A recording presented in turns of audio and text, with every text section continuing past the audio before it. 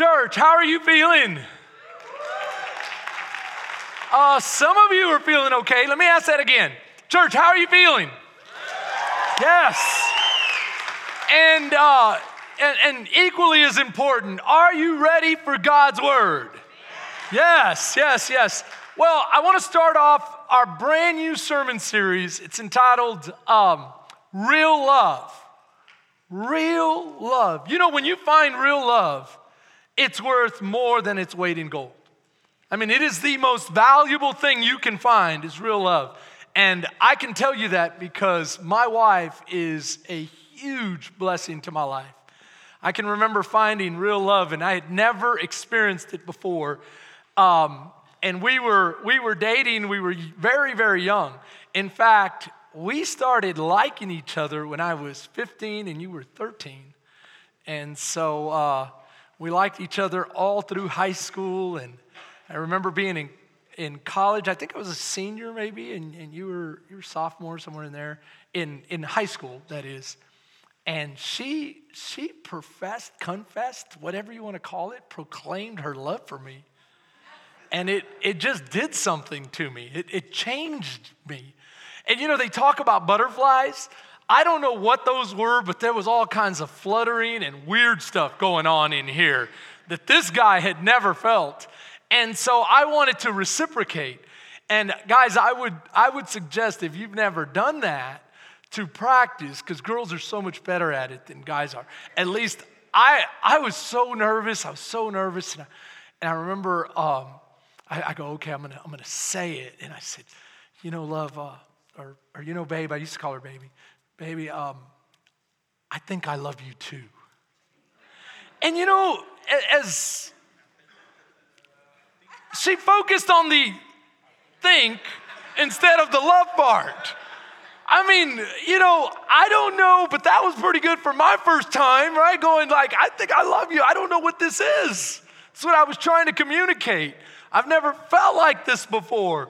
So if this is love, then yeah, I'm going to go for it. But I should have just been more affirmative, just said, I love you, right? I should have just gone for it that way. And so I can tell you this, that her love changed me. How many of you know when you experience real love, it changes you? And there's nothing greater than the real love of Jesus Christ and the sacrificial gift of the cross. It will change your life forever. I know she made me a better person. I wanted to be better. I wanted to be the best I could be for her. I started seeing myself different.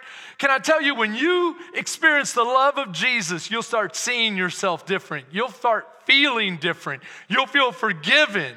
You'll feel completely washed and new, and you can live the best life you've ever imagined.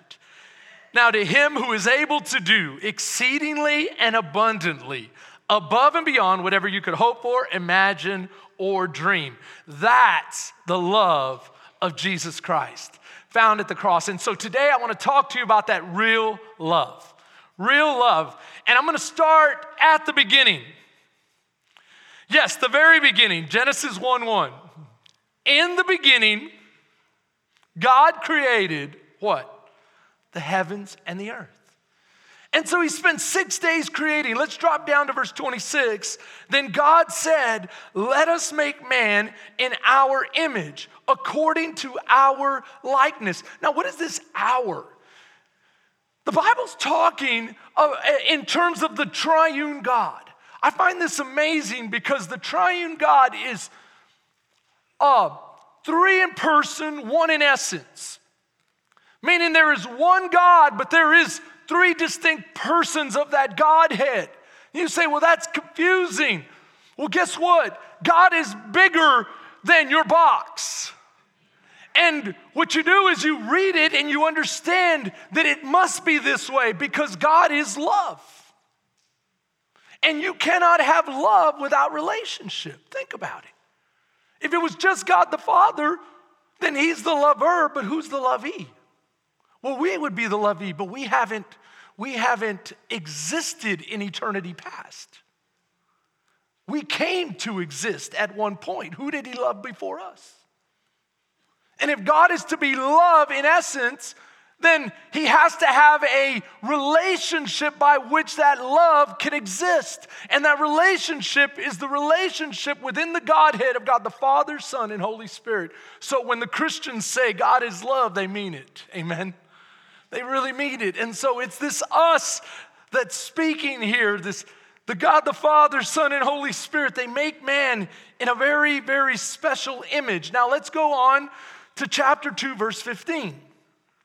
Then the Lord God took the man and he put him in the Garden of Eden to tend and to keep it. Now I want you to highlight this because he has something he's supposed to be doing. Man and woman are doing something, but that something changes drastically after the fall. And we'll talk about that here in a second. And the Lord God commanded the man, saying, of every tree of the garden you may freely eat, but of the tree of the knowledge of good and evil you shall not eat, for in the day that you eat of it, you shall surely die. So what will happen if you eat of the knowledge of good and evil? You will surely what? That means absolutely it's going to happen if you do this. Now let's go to chapter 3, verse 1. Now the serpent was more cunning than any beast of the field which the Lord God had made. And he said to the woman, has God indeed said? Has God indeed said, you shall not eat of every tree of the garden? Notice the question. It's a sneaky question, isn't it? It's a specifically calculated, worded question trying to see how well she was paying attention. And here goes the woman's response. And the woman said to the serpent, we may eat the fruit of the trees of the garden, but of the fruit of the tree which is in the midst of the garden, God has said, you shall not eat it, nor shall you touch it, lest you die. Now, I do know this, that the Bible indicates that God told the man. Now, I don't know if God came back and told the woman as well, or if Adam related to the woman, to his wife, or if she ad-libbed, or if Adam added that one little part. But there's a part there that God didn't include, nor shall you touch it. This sounds like a man would say that. It's kind of like when you go, I don't, babe, we need to cut back on our spending. And then after a while, you're like, you know what? I don't want you spending any money at all, like none, not even on sale, nothing. Don't even touch the credit card. Right? Anyone ever been there? And you could see Adam saying, don't even look at it, touch it, don't. But either way, the enemy says, oh, really? You shall surely die. Now watch what the enemy says in verse 4. And the serpent said to the woman, you will not surely die. Isn't it interesting that the enemy always refutes or comes against God's word? Immediately comes against God's word. You know what I find so interesting is that you have Christians that refute God's word or refuse it or deny it.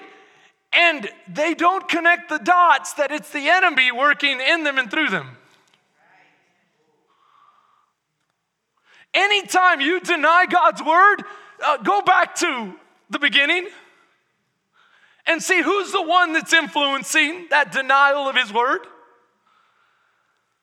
Because it's not God, it's the enemy. So he says, you will not surely die, for God knows that in the day you eat of it, your eyes will be opened. Now, is he lying? We'll see. And you will be like God, knowing good and evil. Now, is he lying? Yes, he is. You will not be like God. Can I tell you, it's the same old lie being told today in New Ageism. You can reach a certain level of enlightenment and be like God. Can I tell you, that is a lie. It's a straight up lie. It's the oldest lie in the book. It's found right here. So watch. So when the woman saw that the tree was good for food, this is lust of the, flesh, food. nourishes your flesh. Watch. And it was pleasant to the eyes. Lust of the eyes. Lust of the flesh. Lust of the eyes. Which one's left? Pride of life. What's next? And a tree desirable to make one wise like God. Isn't that pride? Pride, wanting to be like God. So you have here exactly what Jesus warns his disciples about. Be careful of the lust of the eyes, the lust of the flesh, and the pride of life. That's the enemy's 1, 2, 3 game plan. Can I tell you, it's the same game plan that was implemented against Jesus in the wilderness.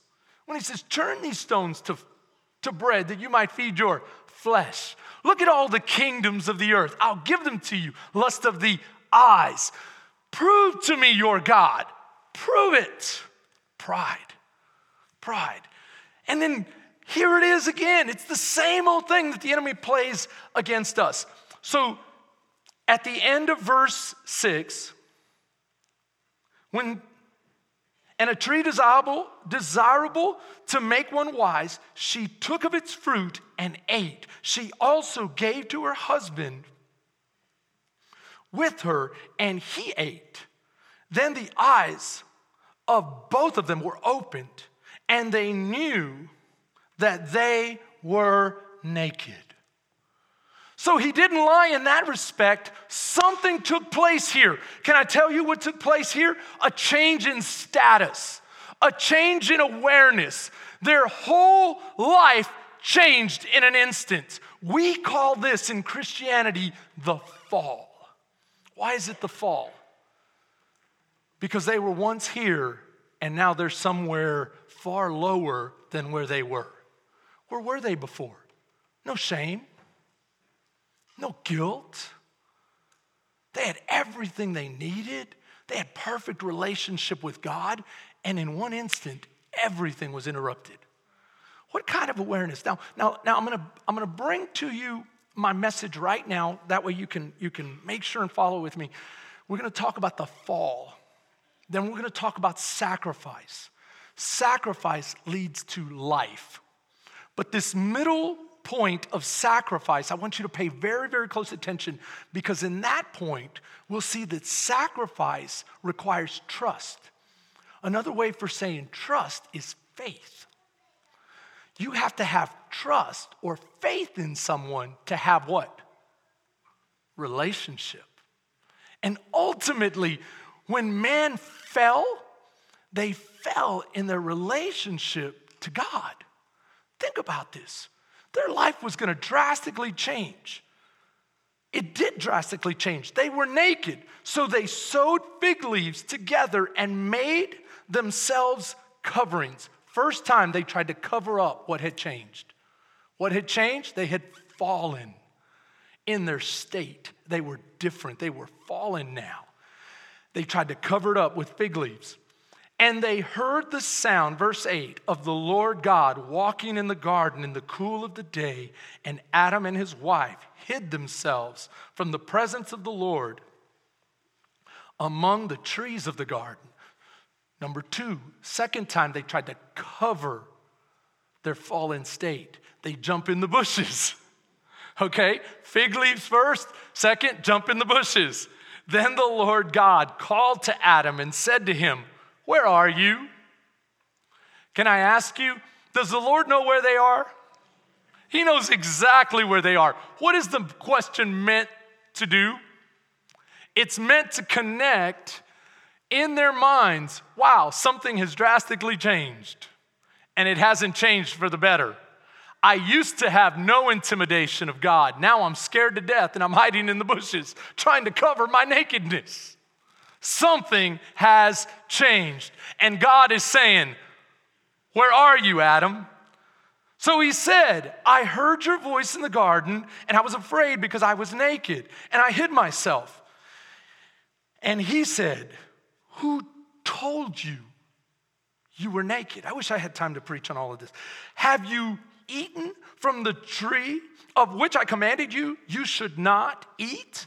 Then the man said, "The woman who you gave me," third time he tries to cover up, Now I can't do this. I can't run and hide. Now I'm busted. And I try to cover it up by blaming, right?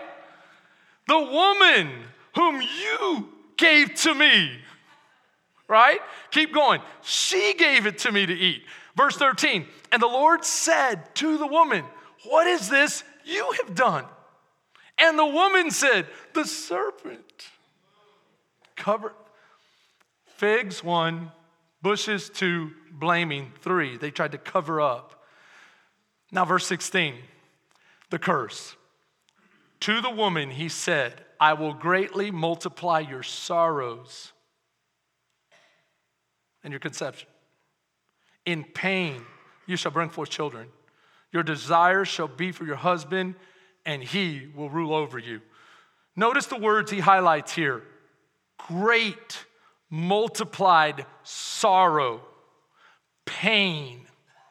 Do you see the change of location? Where once they were here, no pain, no sorrow, God protected them, provided for them, they had perfect harmony. Can you see why God said, where are you? He wanted them to connect. I'm not in paradise anymore. Something has changed. And God here is proclaiming the change for them. Why is God telling them what has changed? He's telling them what has changed because they need to come up to speed quick. They need to come up to speed real quick. Watch, you'll see.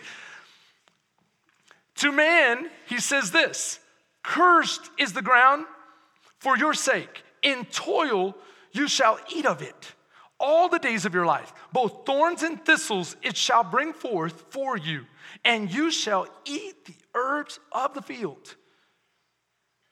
He goes on to say, by the sweat of your brow, and then he finishes by saying, your dust, in fact, you're going to go back to dust. Come on, guys. How many of us feel it every day? Oh, man, the dust is calling us, huh? The dust is calling us. Some of you are going, dude, you're 21. You wait, and it'll happen sooner than you think. I can remember someone saying that, dude, you're 24. And I thought, man, I've got forever before I'm 50. Then I go to bed, I wake up, and I'm 50. And it happens just like that but let's keep going. Now, verse 21 is very, very important. Also, for Adam and his wife, the Lord made tunics of skin. So he says, it's not going to be fig leaves. It's not going to be the bushes. It's not going to be you blaming. You're going to understand that only I can cover you. He's hinting at something, but we'll get there later. Now, watch this. Therefore, the Lord God sent him, who? Man, out of the garden. You got to get out and start tilling, working for your living. Verse 24, so he drove man out. He put a cherubim, that means an angel, to guard the garden so that man could not come in and eat of the tree of life and stay in his fallen state for eternity. So the fall, cursed, pain, hard, work, shame, sorrow, fear. Do you see the change in location? Do you see how? But why is this important? Why am I bringing this? There's a point. Stay with me on this. So when they're faced with this, they have a couple of choices. One is to capitulate. What does it mean to capitulate? Well, I put the definition up here. It means to cease to resist. That means I'm going to stop resisting. I'm just going to give in. I'm going to surrender. You want me to show you what that looks like? I'm done. There's no point. Come on, how many of us have ever thought of that? Am I the only genius in the room that thinks like, you know what, that's an option. Just to be like, this is so hard, I'm just going to give up. You know, there's a lot of people giving up in all of our major cities. You see them. They just give up and say, I'm done, I'm done. But you know what's so interesting? Life has a way of showing you that's not a good idea. It does. At least I find out that's not a good idea right quick because I get hungry fast. And I realize, like, I like to eat. Therefore, I better Do something.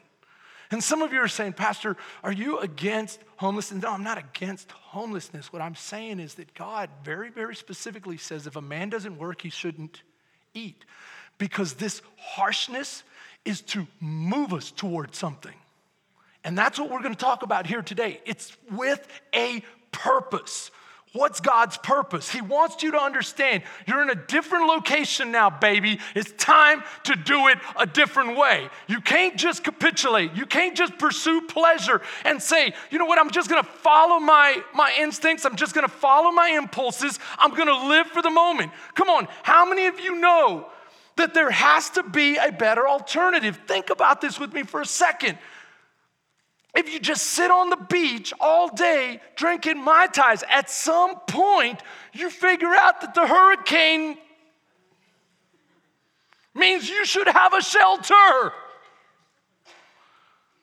That when you've had your fill of coconuts, you might want something else to drink or eat. And that you have to go out and work for it. Work for it. Is there another alternative? One more powerful, more compelling? Is there a better way? See, when you're driven out, exiled, banished, and you have to deal with the curse, the pain, the hardship, the sorrow, the work, the shame, the fear, you start to pay attention quick. What do I mean by that? I mean, God was giving you a hint in 21. Watch the hint. Also, for Adam and his wife, that's Eve, the Lord made tunics of skin and clothed them. Said, no. Watch the way I want you to handle this new change of status. I want you to understand it takes what? It takes what? God is hinting at something. Let's keep going. So you have the fall. You have this awareness that things are different. We're not in Kansas anymore. And now we've got to face this thing called the future. Come on, when you're in paradise, does the future really a thing?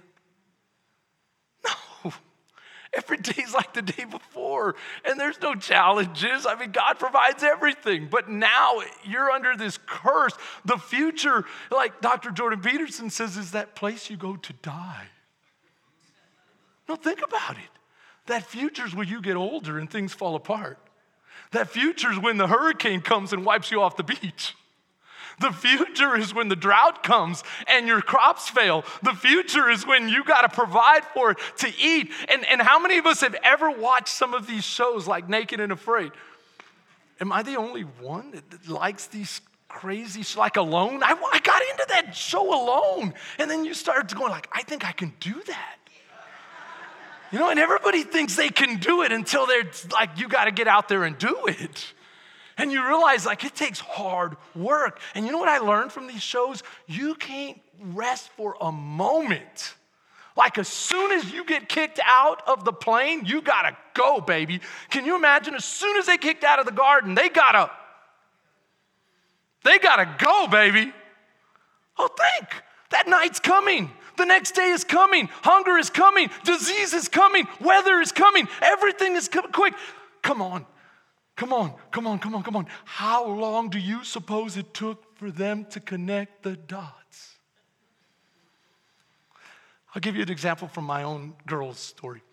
So my daughter, Raquel, is out of the garden, so to speak. She's tending her own garden now. She got married to Christian, my son. And so my daughter Evelyn's 10 years younger. She's still in daddy's garden, so to speak.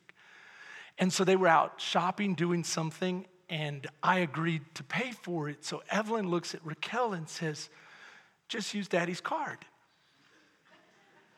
And Raquel goes, what are you talking about? And Evelyn pulls out the card and goes, you don't have one of these?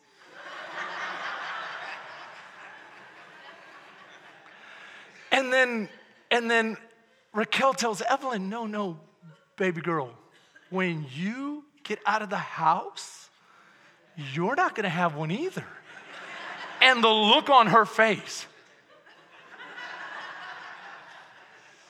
Come on.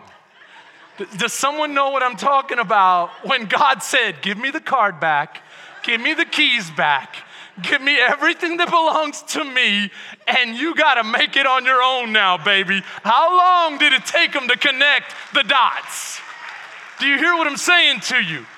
Oh, they had to come up to speed real quick. So we're talking about a fall. We're talking about awareness. We're talking about the future. We're talking about delayed gratification. Everyone has come to the point where you understand that delayed gratification means discipline.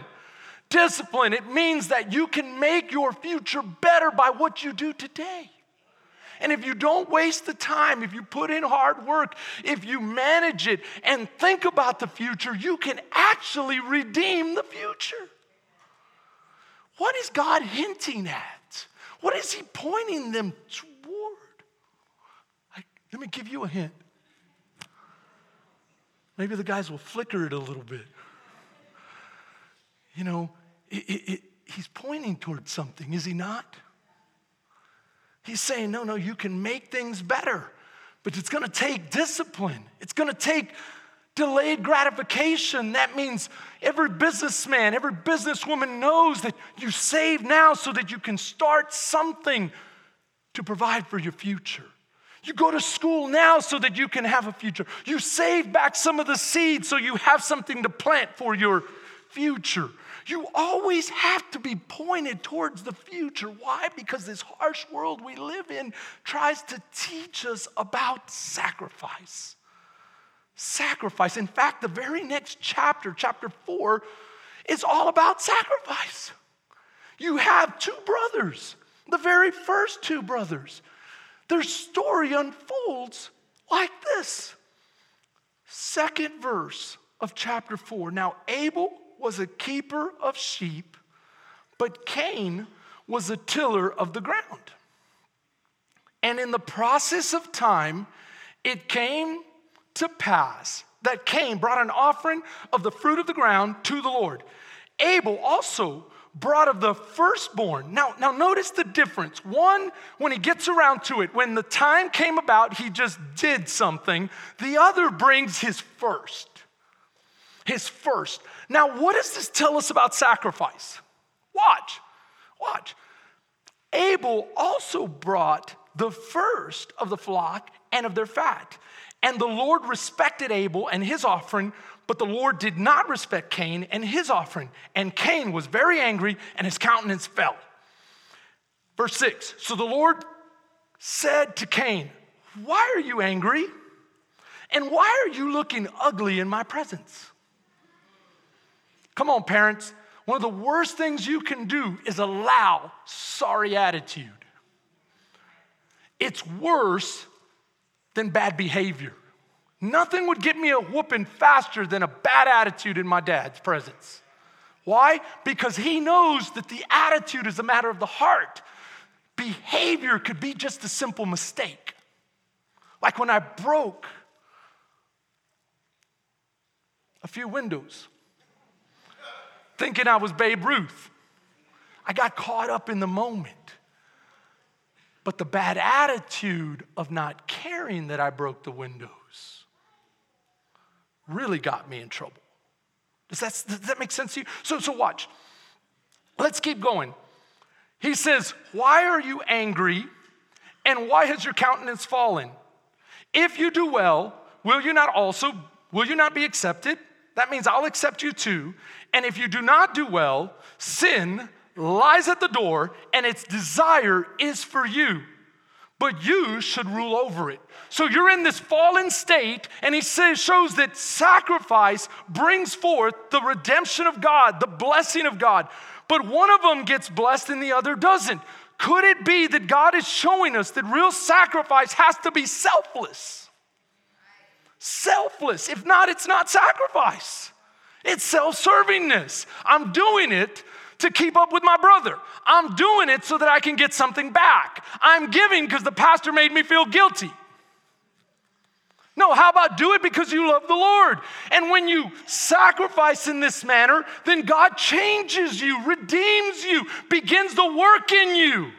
And so God is saying, you have brought forth something that is not sacrifice. I'm pointing you towards something, Cain. And unless you realize this, that I'm not going to bless your selfishness. And you know what came out? His selfishness came out. As soon as God answered him, boy, he rose up and he killed his brother. The ultimate act of selfishness. Now, what does this show us? God curses him and says, you're going to be a fugitive from here on out. And everywhere you're going to have a hard time with relationships, because at the end of the day, doesn't it take sacrifice to have real relationships? Isn't it true? If you're always looking after yourself, are your friends going to see that? Come on, engage me. Isn't that true? But the more you give, the more you have friends. Oh, this is a beautiful thing that God is doing here, is it not? Could it be that the Lord is saying, you fell, there's the fall. There's sacrifice, but with sacrifice, I'm going to show you how to really live. I'm going to show you how to live with others. I'm going to show you how to make your future better. I'm going to show you how to redeem what the enemy has stolen from you. I'm going to show you, but it's going to take sacrifice. See, what he's saying is, I want you to learn to deal with others the way you want them to deal with you. Isn't that true? I want you to learn to sacrifice for others because you want others to sacrifice for you. And it makes you a better person. It makes them a better person.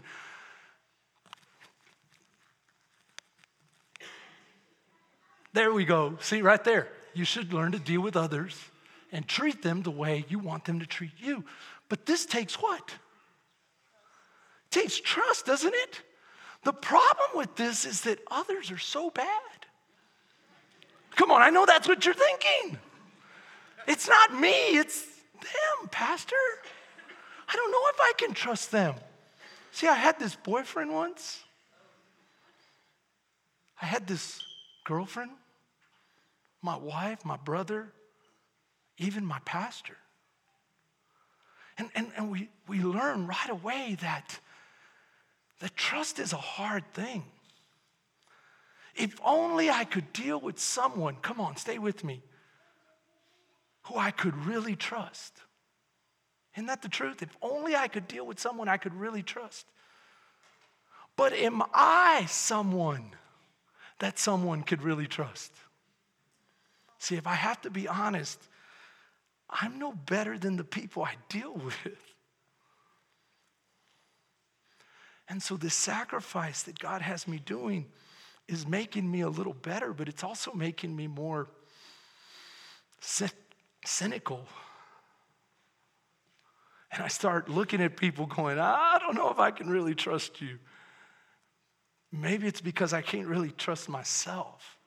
And here's where the Bible shifts on us and takes us to an amazing story right there in Genesis of Abraham. Anyone know the story of Abraham? Isn't it about sacrifice and trust? See, this idea of there's only someone I could really trust. We find it in Abraham. He can really trust God. If there's that someone, isn't it God that we can really trust? But this is the thing. How do we know how to really trust if we can't trust ourselves? This is where it gets really sticky, but God steps forward and says, Abraham, you can really trust me. In fact, you've always wanted a son, and so I'm going to give you a son. And after an entire lifetime of wishing and waiting, he gets that promised son, and he knows that it was God that provided it. And then God comes to him and says, but this is what you need to understand, Abraham, that if we're going to redeem this life, I'm going to have to be your most important thing. And you have this son now, and you're really enamored with him, so I'm going to have you sacrifice your son. And he goes up on that mountain, and he's about to plunge the dagger into his son's heart when God stays his hand and provides a substitute, a ram caught in the thicket. And so you have this idea that God puts forward, that he's pointing to something. That sacrifice makes life better. That sacrifice redeems things. But this is the thing. That sacrifice is built on trust. Another word for trust is faith. And so when you put your faith in God, you actually start to establish that relationship you lost. And that's called life. Life. Watch this. Let me ask you a very important question. What is the most valuable thing you can give? Your life. So he's been pointing to the idea that if you sacrifice, you redeem the future. And so you put little sacrifices forward, you redeem a little bit of the future. It becomes a little better. You put bigger sacrifices, you get better future. Is it possible for you to put an ultimate sacrifice forward and redeem all of your future? No, because I'm not capable of putting forth that kind of sacrifice. See, I'm limited, Pastor. And even if I give my whole life, I'm still the problem. I know that I'm not enough because I'm not just talking about any future. I'm talking about the future. You know what future I'm talking about? I'm talking about that future that haunts every one of us. What happens that last day here on earth? When I have to walk from this earth into eternity, what about that future? What about my fallen state? And now I don't face a father, I face a living God who judges me perfectly. See, I want you to be sober-minded because so many people say things like, I'm a pretty good person. Come on, church, we've learned on that, right? So do you think you're a good person? Oh, yeah, I think I'm a great person. Have you ever lied? Oh, yeah, I've lied. How many? Once a day for the last 20 years? That's thousands upon thousands of lies. And I'm not just talking about an outward lie. I'm talking about a lie of your heart, like where you know that even your motives aren't exactly pure. See, and if you can't be exactly pure in your motives, then watch me. Then your sacrifice, is it more like Abel's or Cain's? Will your sacrifice be... No, we just talked about lying.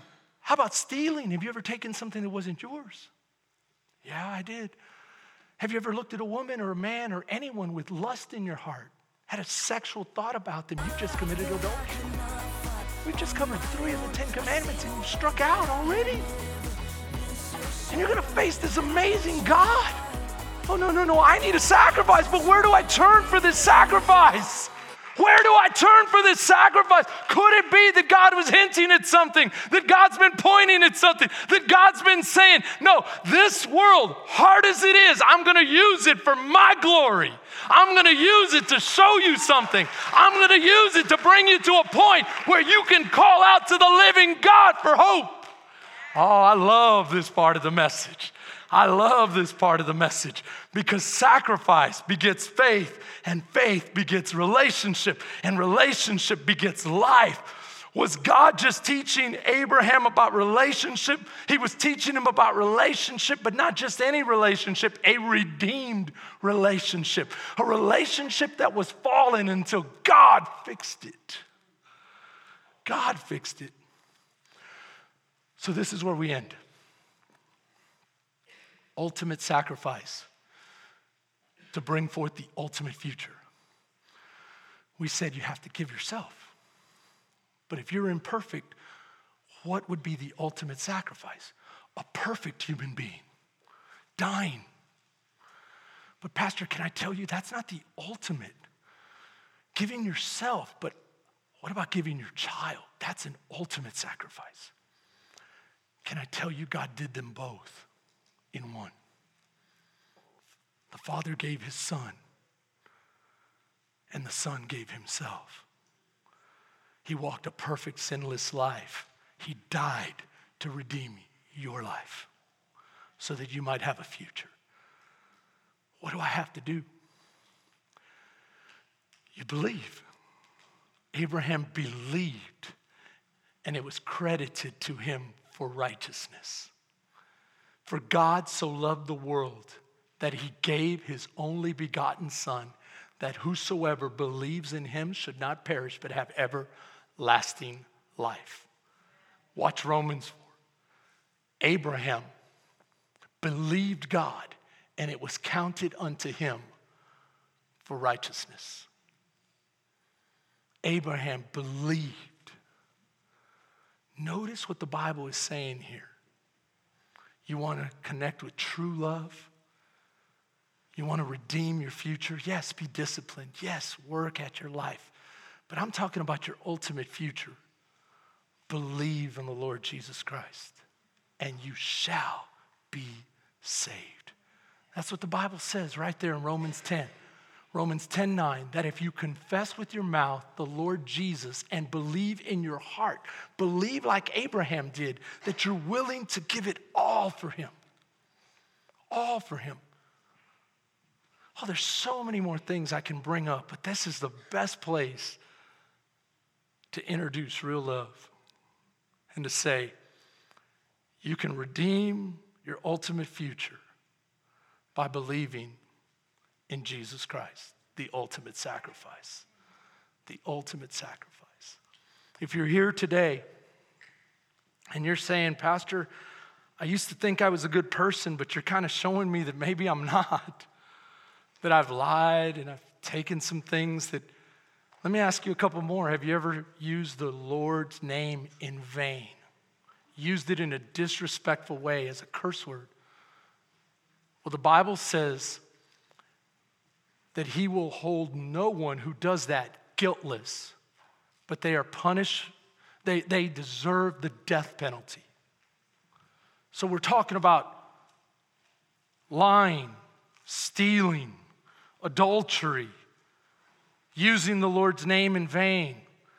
Whew, at least I've never murdered. Well, Jesus said if you've ever cursed someone or spoken ill about them, you've murdered them before your heavenly Father, because that's how high his standard is. So we're talking about all of these sins. What do I do?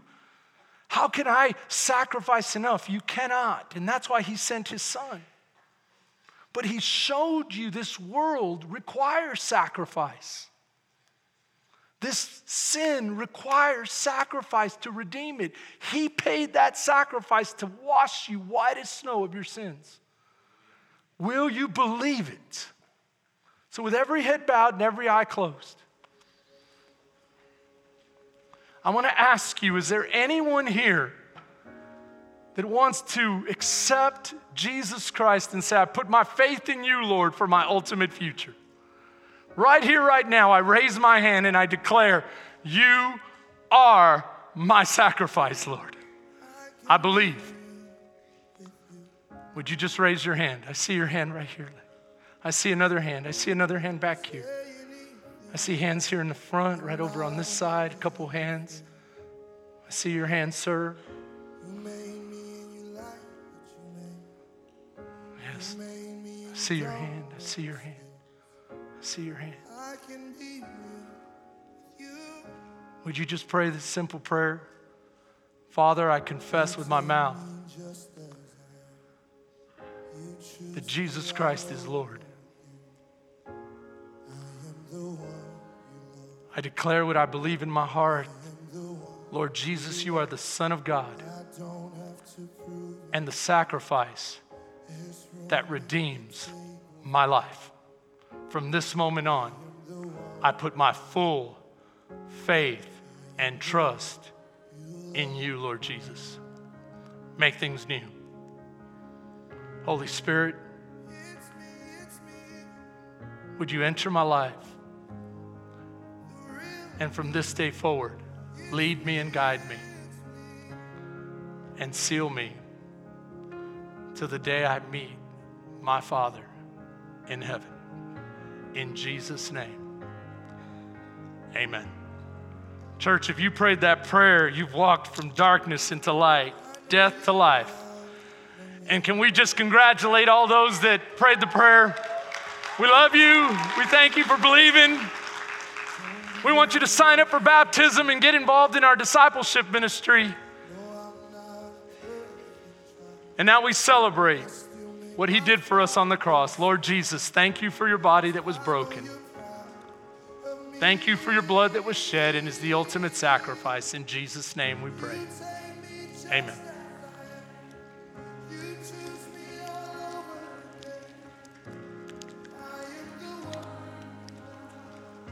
Church, I love you. Have a great day.